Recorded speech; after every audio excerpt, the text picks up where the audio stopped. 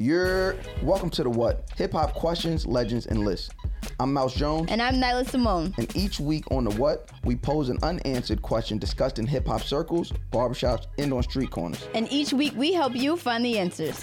So who would you say, though, dominated 98 over X and J? Because that's like who's always pinned against each other, right? I loved it. You know, that competition between X and J was amazing. It's almost like watching a basketball game and the lead is changing. You know, Jay-Z had the Streets is Watch the Soundtrack.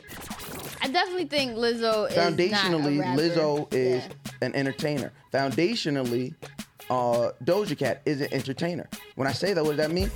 Especially when you start talking about the Kim and Foxies, it was like Kim Big. was attached to Big, Fox was attached to Jay.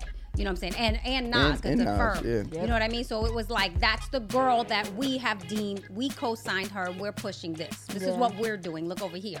Forget about everybody else that might be out on the playing field. Be sure to catch the debut of The What? Hip Hop Questions, Legends, and Lists.